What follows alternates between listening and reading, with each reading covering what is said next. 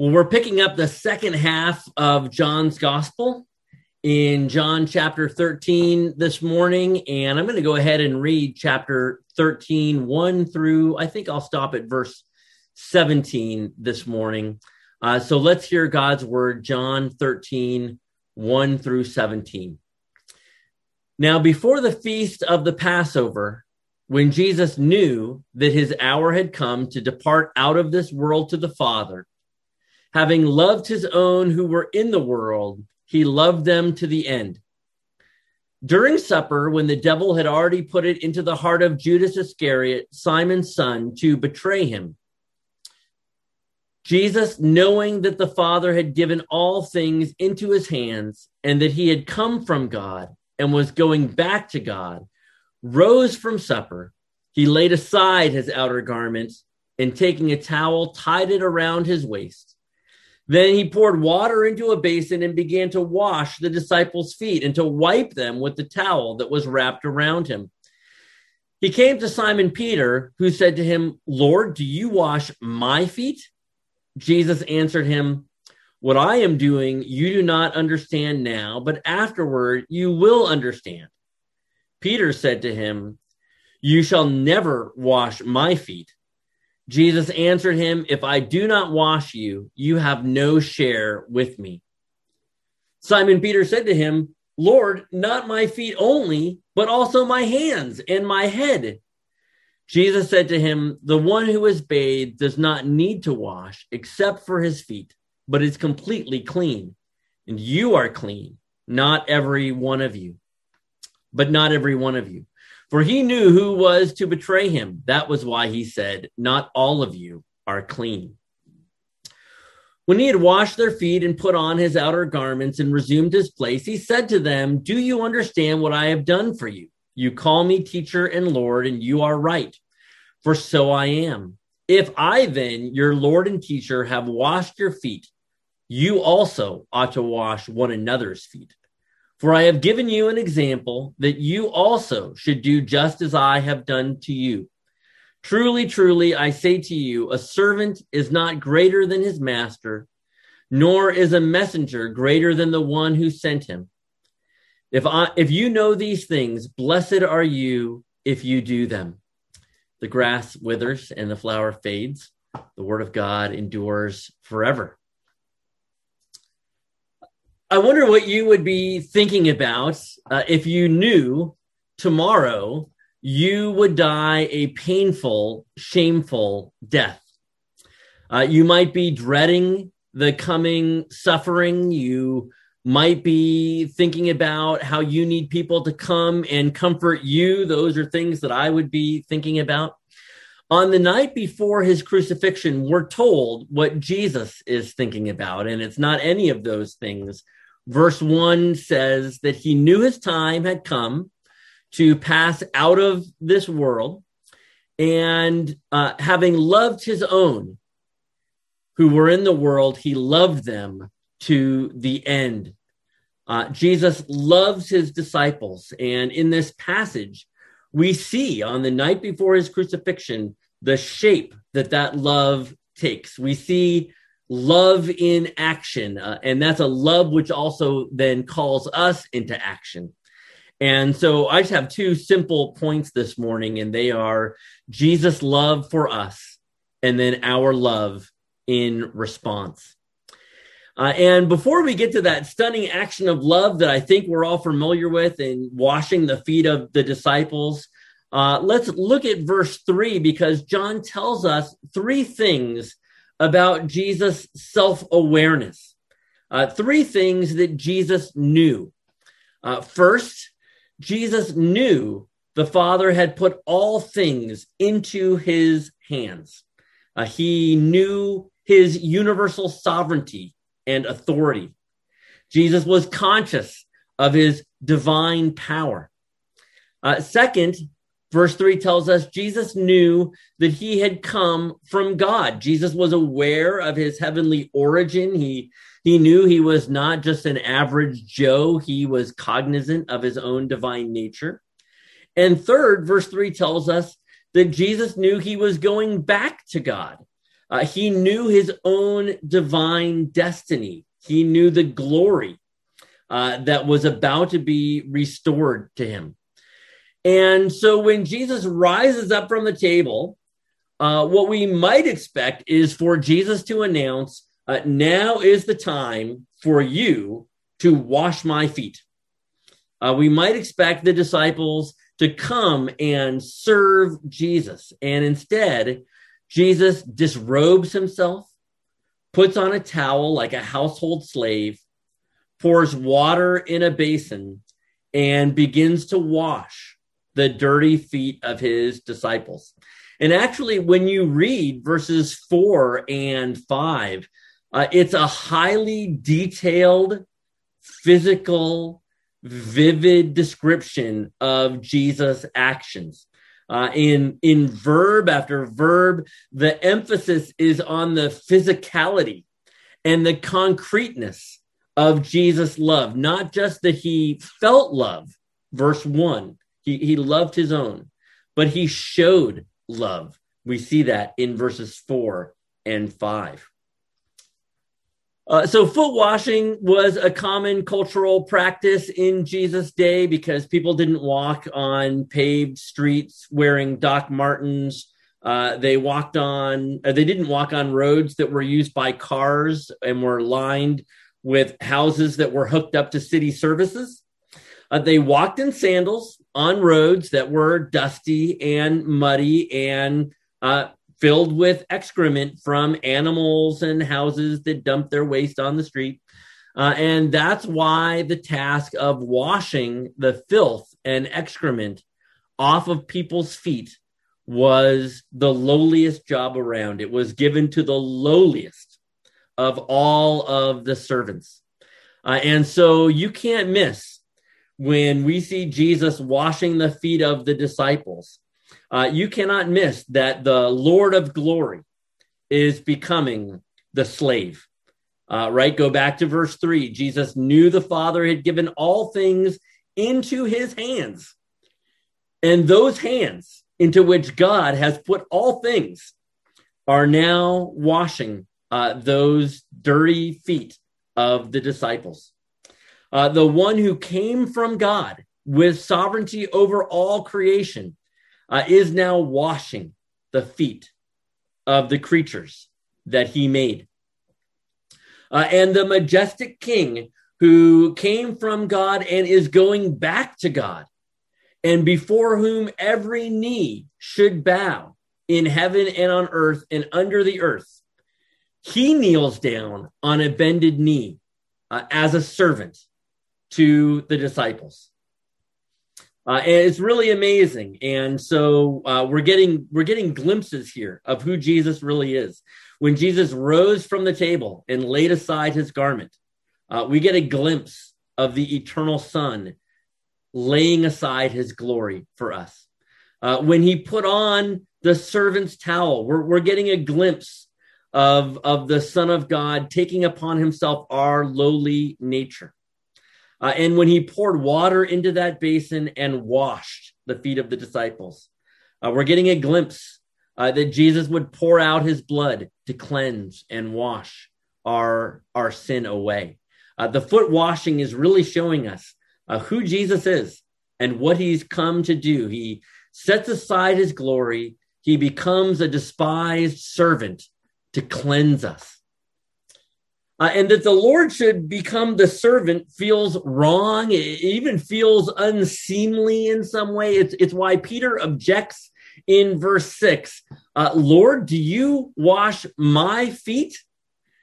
And when Jesus says, Peter, you can't understand this right now, but you'll get it afterwards, Peter hardens his stance and says, you shall never wash my feet. And for someone who has a sense of the Lord's majesty, Peter doesn't seem to mind rebuking the Lord. It's kind of funny, Lord, you cannot wash my feet. And then he ushers the Lord or gives the Lord a command. What Peter is doing might at first look super humble. No, Lord, don't serve me like this. It's too unbecoming for someone like you. Really, I should be washing your feet. This looks super humble. He thinks he's standing up for Jesus' honor, but you can tell by Jesus' response that Peter has adopted a stance that puts him in spiritual peril. Because Jesus says, if I don't wash you, you have no share with me. And just like when we walk on the road and our feet pick up dirt and filth and need to be washed, it's the same way as we make our way through the world. We pick up the guilt and pollution and stain of sin. We have to be willing to let Jesus wash us. We have to be willing to let Jesus be our servant. Not because we deserve it, not because we've earned it, but because it is the expression of his love. And that is hard on our pride to say, Jesus, I will let you serve me in this way. But the foot washing is a sign that Jesus wants to wash us. He wants to cleanse us. And it's dangerous to say to Jesus, I don't need that. I don't need your love. I don't need your service. Jesus, actually, you need my service. I don't need your service. You need mine. That's a dangerous spiritual attitude. And if you think about it, if Peter won't let Jesus endure this partial humiliation, getting low and washing his feet, how will Peter embrace the total humiliation that Jesus will endure on the cross? If Peter cannot face the incongruity of the Lord washing his feet, how will he ever face the incongruity of Christ crucified, the exalted Messiah becoming a condemned criminal for us? And when Jesus says, unless I wash you, you have no share with me, he's saying, unless you accept me, humbling myself for you, here now at your feet, but ultimately tomorrow in the shame of the cross, you can't receive, you can't have a part of my salvation. And this warning sends Peter careening in the other direction. And now instead of being super humble, he becomes super demanding, super bossy. And he issues Jesus a command. None of this Presbyterian pouring stuff. Let's have an immersion. Jesus, wash my whole body, my head, and my hands too. And by the way, I love how the Bible is so psychologically aware. I love how it captures things that are so true about our humanity. Peter, in one moment, resists letting Jesus love him. You cannot wash my feet. And then he turns around and lays down the terms for how Jesus should love him. Wash my whole body, my hands, and my feet also. And I think that this is exactly what we do. We resist letting people love us, and then we demand and lay down the terms of how they should love us. We refuse love, and then we try to control what shape and form love will take. And that's exactly what Peter is doing here.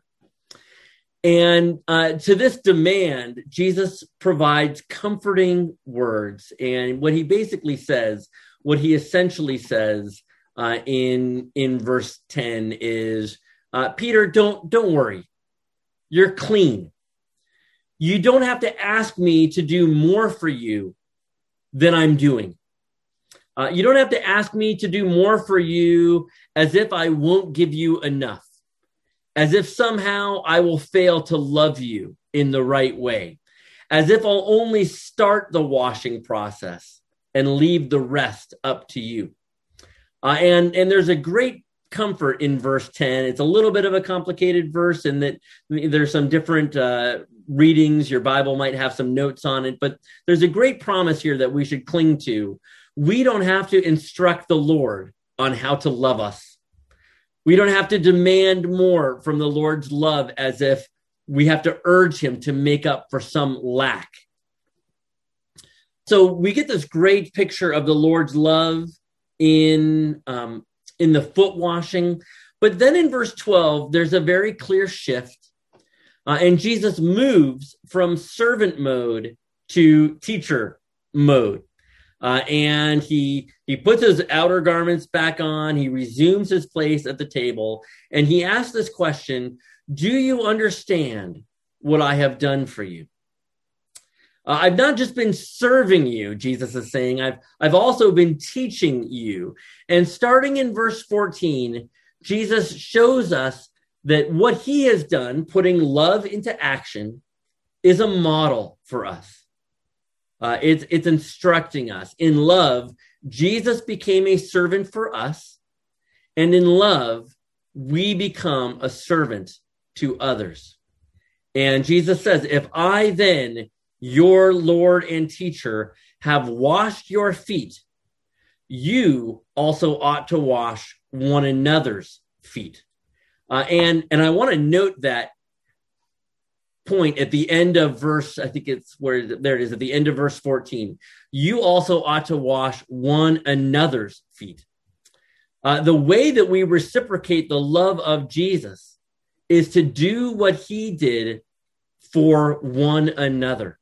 And there's a comment here that I really like by Leslie Newbegin. And let me just read it to you. It's a little long, and I'll stop part way and I'll unpack it. But this is what Newbegin says. He says, if Jesus had said, since I have washed your feet, you must wash my feet, then we would be fighting with one another for the privilege of being first with the basin and the towel.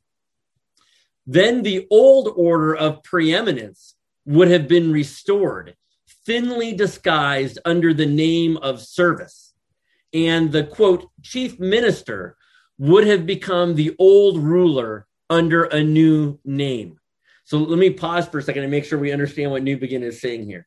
If Jesus said, because I wash your feet, you must wash my feet, we would all be lining up to be first.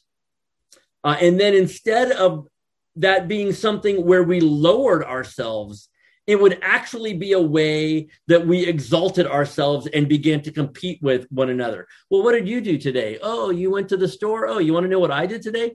I washed Jesus' feet. That's what I did, and we would compete with one another. It would be a way of making ourselves greater. And so Newbegin continues. He says, but Jesus says something which negates that possibility. You ought to wash one another's feet. This is something which subverts and replaces all normal patterns of authority. It would be impossible to draw a management chart in which A is subject to B and B is subject to A. Yet this is what is called for. The disciples are to be literally servants of one another, which is the phrase from Galatians 5. And I love this quote. You see, those who acknowledge Jesus as their teacher and Lord must follow his example. And that example is washing the feet of others.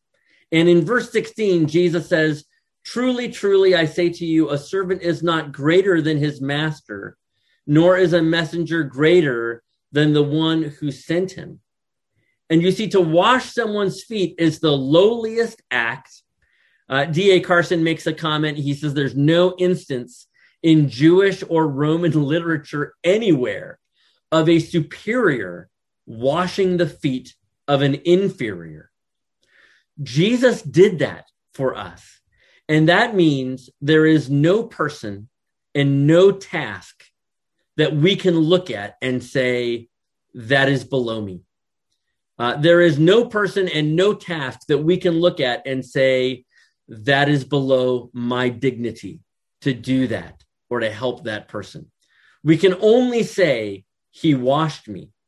And there is now no service that is too low for me in responding to his love. And this humble service in which the Lord washed the feet of his servants, it didn't diminish his dignity. It actually was his dignity. And we should see it as our dignity as well. A question that comes up sometimes about this passage is whether Jesus is instituting a rite of foot washing that the church should continue. I think the focus on the practice of foot washing could lead us astray. It could make us miss the main point.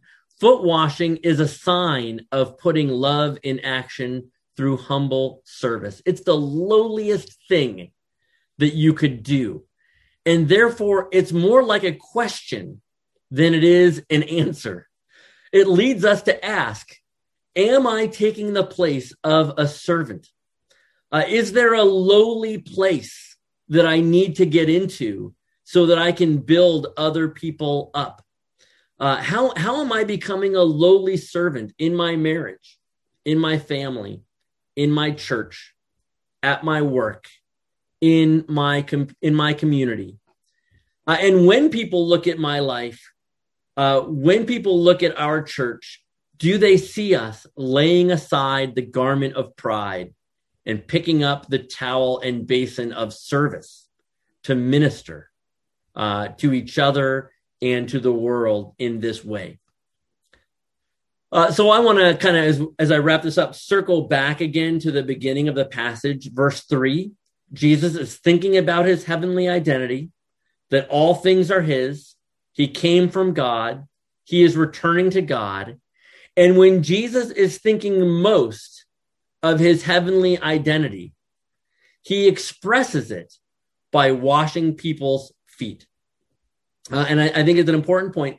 Jesus washes people's feet not in spite of his heavenly identity, but because of it. And in Jesus, we have a heavenly identity. And Scripture often exhorts us to seek the things that are above. It tells us we are seated with Christ in heavenly places. Paul even says in 1 Corinthians 3, all things are yours. The world, life, death, the present, the future, they are all yours in Christ. And when we think about our heavenly identity, that should lead us to say, I'm going to become lowly. I'm going to find a way to serve other people. As a matter of fact, you're not really being heavenly minded if there is no place in your life where you are lowering yourself in humble service to others. It is what a focus on the life of heaven produces.